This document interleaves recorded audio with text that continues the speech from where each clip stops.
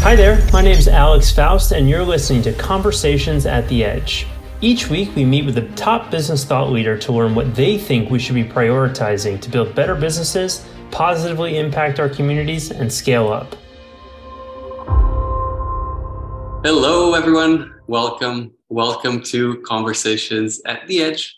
I am not your typical host today. My name is Zev Gueira. I lead product and customer success at Growth Institute. And with us today, we have one of our thought leaders of the Edge, Jorge Calle, who is also one investor of Growth Institute. So it's a huge honor to have you here today, Jorge.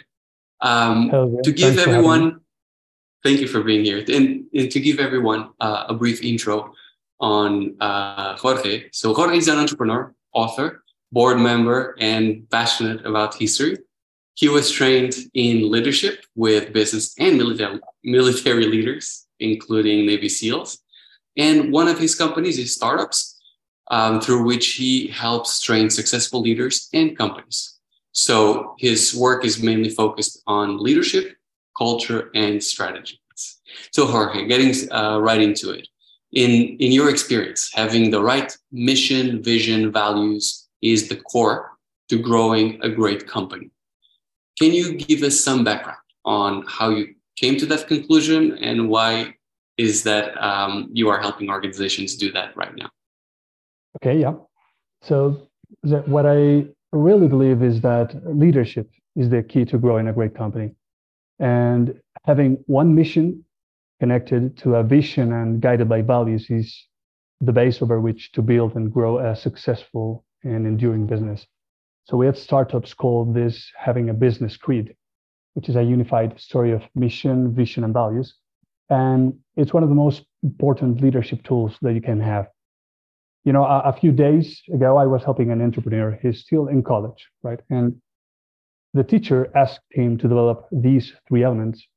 So I asked him if he understood why. And his answer was no. He doesn't know what they're for. So he did the work, but in the end, there's no connection to the business model, no connection to the culture, the operations of the company he wants to build. And when I work with members of a board or of boards of directors, I also like to ask them about these elements in their companies or similar elements that they might have. And they usually tell me that they have them somewhere. Usually they've paid a lot of money for their work, but they don't know what it is. No one knows what it is. And I'm talking about teams of 15 people at the highest levels of leadership in a company. And therefore, for them, there's also no connection to the business model, to the culture, to daily operations. So it's a thing that you notice from the academy to real business of every size. And it's something I've lived myself as a student, as an employee, with my own businesses. I did the work, but I didn't know why. And I didn't understand the connection. So in reality, it had an impact in everything we did. So to your question, how did I come to this conclusion? Well, I think that I just paid attention to history and to successful leaders from the past and the present. I noticed that there have always been missions carried out successfully in history, from the Spartans holding back the Persians at the Pass of Thermopylae to the Allies taking the beach on D-Day in Normandy. And there have always been great visions, from the one that Alexander the Great shared with his army in Troy, to the one that Martin Luther King Jr. shared at the National Mall in Washington. And there have always been also values guiding teams successfully, from the Bushido Code to the Samurai. So I assume that's where storytelling comes in then. So why is storytelling or stories so important in business? Yeah, so listen, I noticed that there's a connection between these elements. For example, imagine I said this to you. If we take that hill bravely, creatively, and with patriotism, then we will end war and bring peace to our countries and return to our homes and families. So in one sentence, you find all three elements in a simple and clear manner. And with that, you could align and unite an entire army. So how come we in business can't do this? How can we make it so confusing? And that's why we often don't get alignment. We don't get unity. And I see this in my work all the time, right? So where else in business would you think stories then have a big impact? Yeah, well, listen, just to tie this to your other question, I think that story is integral because for millennia, stories have moved the hearts of people. And when you move hearts, the minds are open to listen and to be moved as well. And then the hands can get to work because people can now connect what they're doing to why they are doing it and how also from an ethical point of view. So it's very different to tell your people that as a team, we aspire to be the market leaders in 5 years. It's very different to tell them that than telling them, as Nelson Mandela did, for example, that I cherish the idea of a democratic and free society in which all persons live together in harmony and with equal opportunities. So, man, that's completely different for the one who's listening, for the one who's looking for a reason to wake up every day and devote most of their time to work. So a story that, as you're aware, asking impacts every part of business, gives people the opportunity to be part of it, to build it, but also to gain something from it. And that makes it inspiring. And that's important, because if you get to play a role that connects to something bigger, then a story can help you find meaning. And that's crucial. So why that is why giving people a narrative that they care about is an integral part of leadership. And what we do at startups, for example, where else do stories have a big impact? Stories have a big impact in many places in business. A storytelling expert will tell you a lot about that, but in this case, this particular story, the business creed, that's composed of a mission, vision, and values can and should influence everything in your company. So from the grand strategy of your business, your creed helps you verify that it's constantly aligned and that the business model is consistent. A good vision, for example, allows you to take goals from it to be used in strategic planning for years, if not decades. It becomes the source of strategic planning for everyone in your company. A good mission, for instance, will guide decision-making at every level in a very simple manner. And a unified mission will allow you to give mission clarity to every single business unit, department, team, person within that team, and with vertical and horizontal alignment. So the values, for example, they allow people to prioritize their actions in real time. So you don't have robots in your company, but you do have empowered execution guided by a consistent way of behaving. And that entire business grid, guided by a consistent way of behaving, will go to your entire organizational design, connecting people, processes, setting. And those are a few of the places where the story will have a big impact on your businesses, among many others. And I assume also externally, right? Because when this story is so well formulated internally, it also has a big impact on the way your customers are going to interact with your brand. Internally, it becomes your brand, your culture. Externally, it becomes your brand. What people perceive from your culture, from what you are actually doing. Perfect. And so you have a great process for building a company vision. Can you tell us a little bit about that? Sure. Yes, thanks. Well, we want companies to end up with something truly inspiring, but at the same time, something that's practical, that can truly improve results. So we always begin by differentiating vision from long-term goals, which is what companies usually end up with. So you end up with to be market leaders by X date, or to achieve X percentage of market share by 2025, something like that. But in the process, we explained that a goal is like a 100-meter dash. There's a clear finish line, and as soon as you cross it, you can measure it, your performance, your results. But that particular dash ends. It doesn't look like a vision, because a vision is to imagine the future in your mind as during a dream. So it's more like an endless marathon that is made up of infinite 100-meter dashes. So to say that our vision is to be market leaders by X date isn't so imaginative or inspiring for everyone in the company. However, telling your people that thanks to their work, hundreds of thousands of people who never finished high school will become devoted learners of great literature, philosophy, and science, or the Prism Amids will learn about Plato and Darwin and Faulkner and ask for more. That the best teachers in the world will teach 1,000 times the number of students they now reach. or that they will share the success of the company, making large numbers of them wealthy. Those things are powerful in the hands of leaders. So in developing the vision, we always recommend leaders not to get bogged down on writing, on editing, because that's secondary in the process. The dream must come first. So we help them dream the external. What do we envision for customers, for society, for the planet, etc. And dream the internal.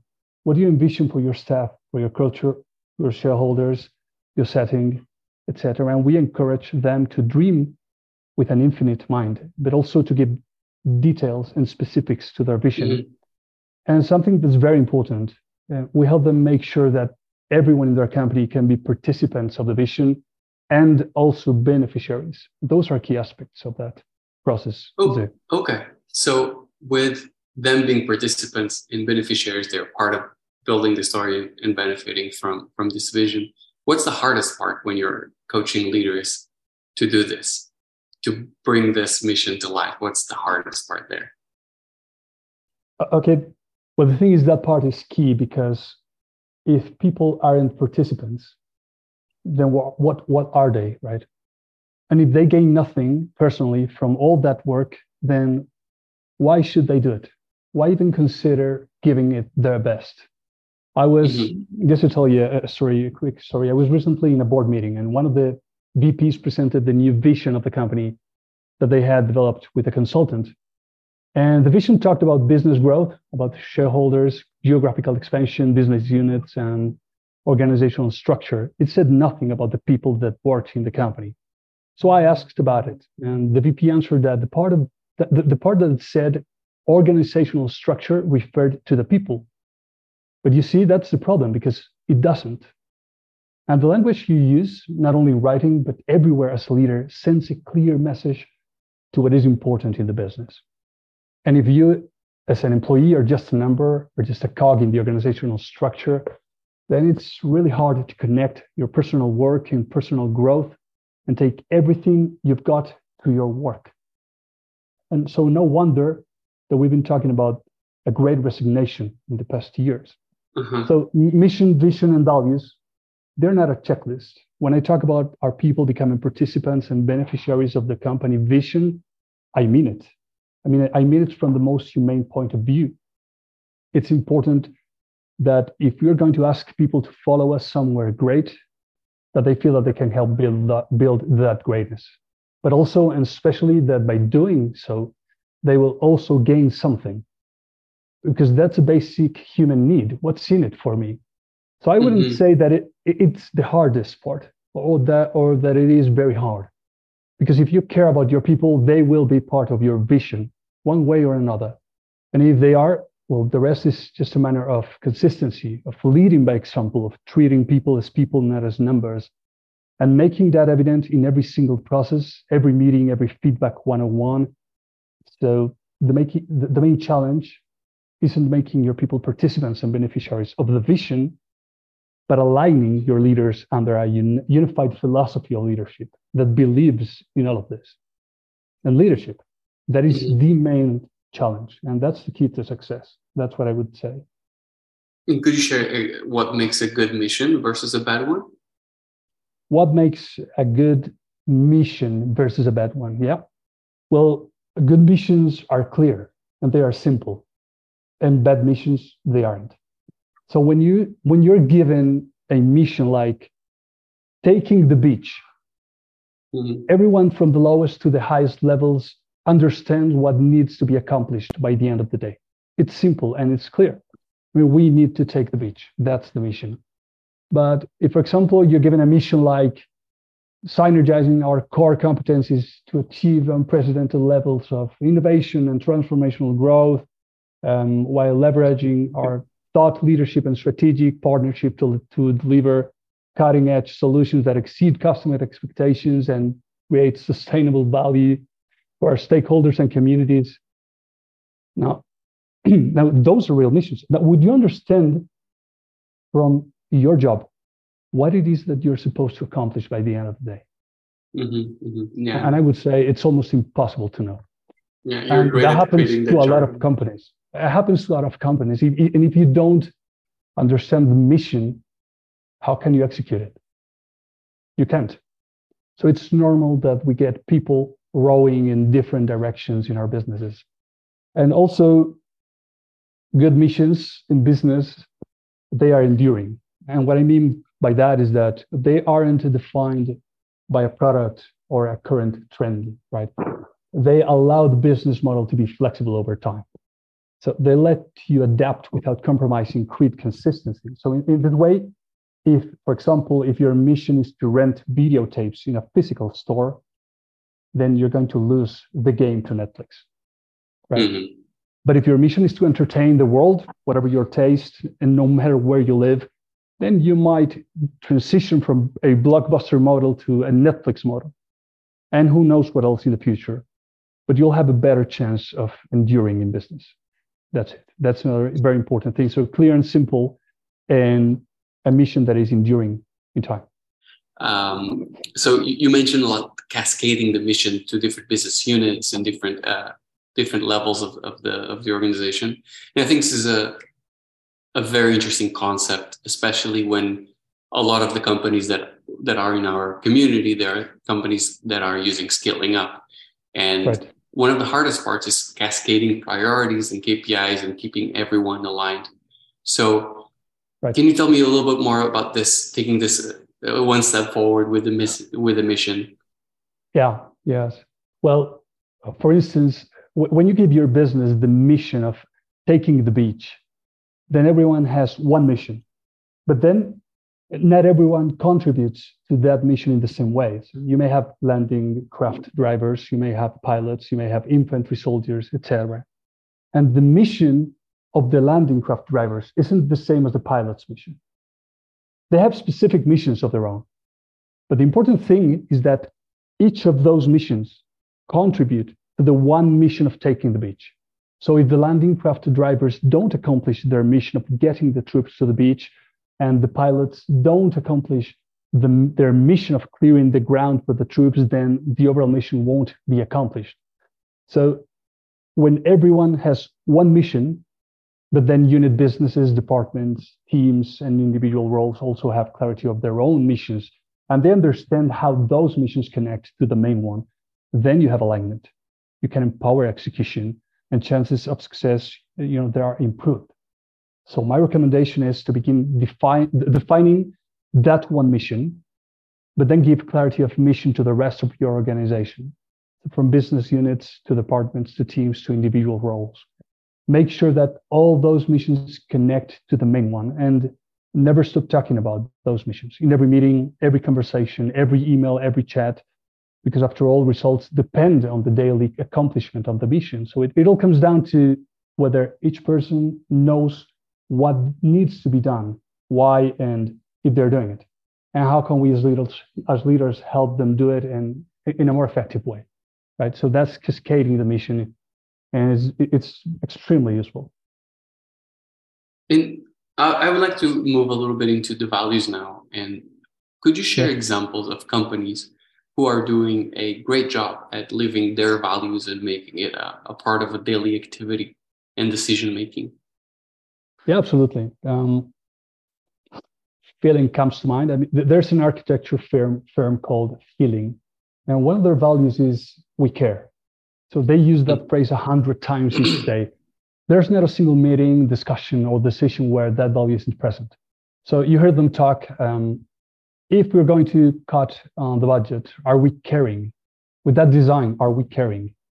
This decision regarding salaries, are we caring? And in their answers, they always remind themselves that they care.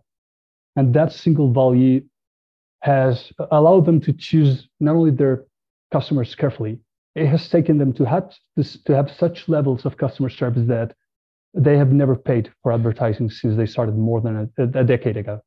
It's all been word to mouth. And it's one of the most profitable architectural businesses I've ever known. And there's Inveos. Inveos is a company that lives by a value called above the line. And above the line is a value that means for them that there are no excuses and there's no blaming. There's just responsibility, solutions, and initiative. And they also talk about that value all day long.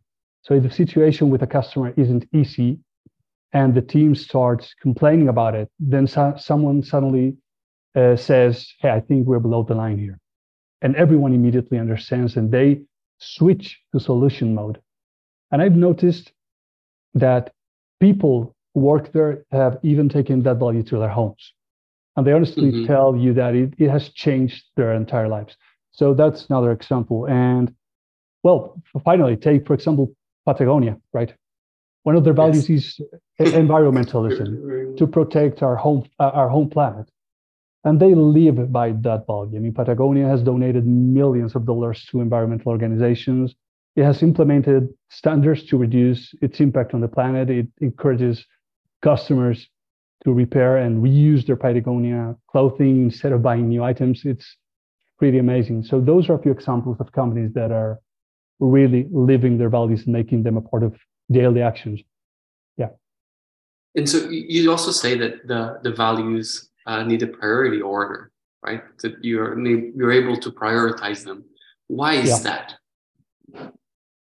Yeah, well, it's not enough to identify values.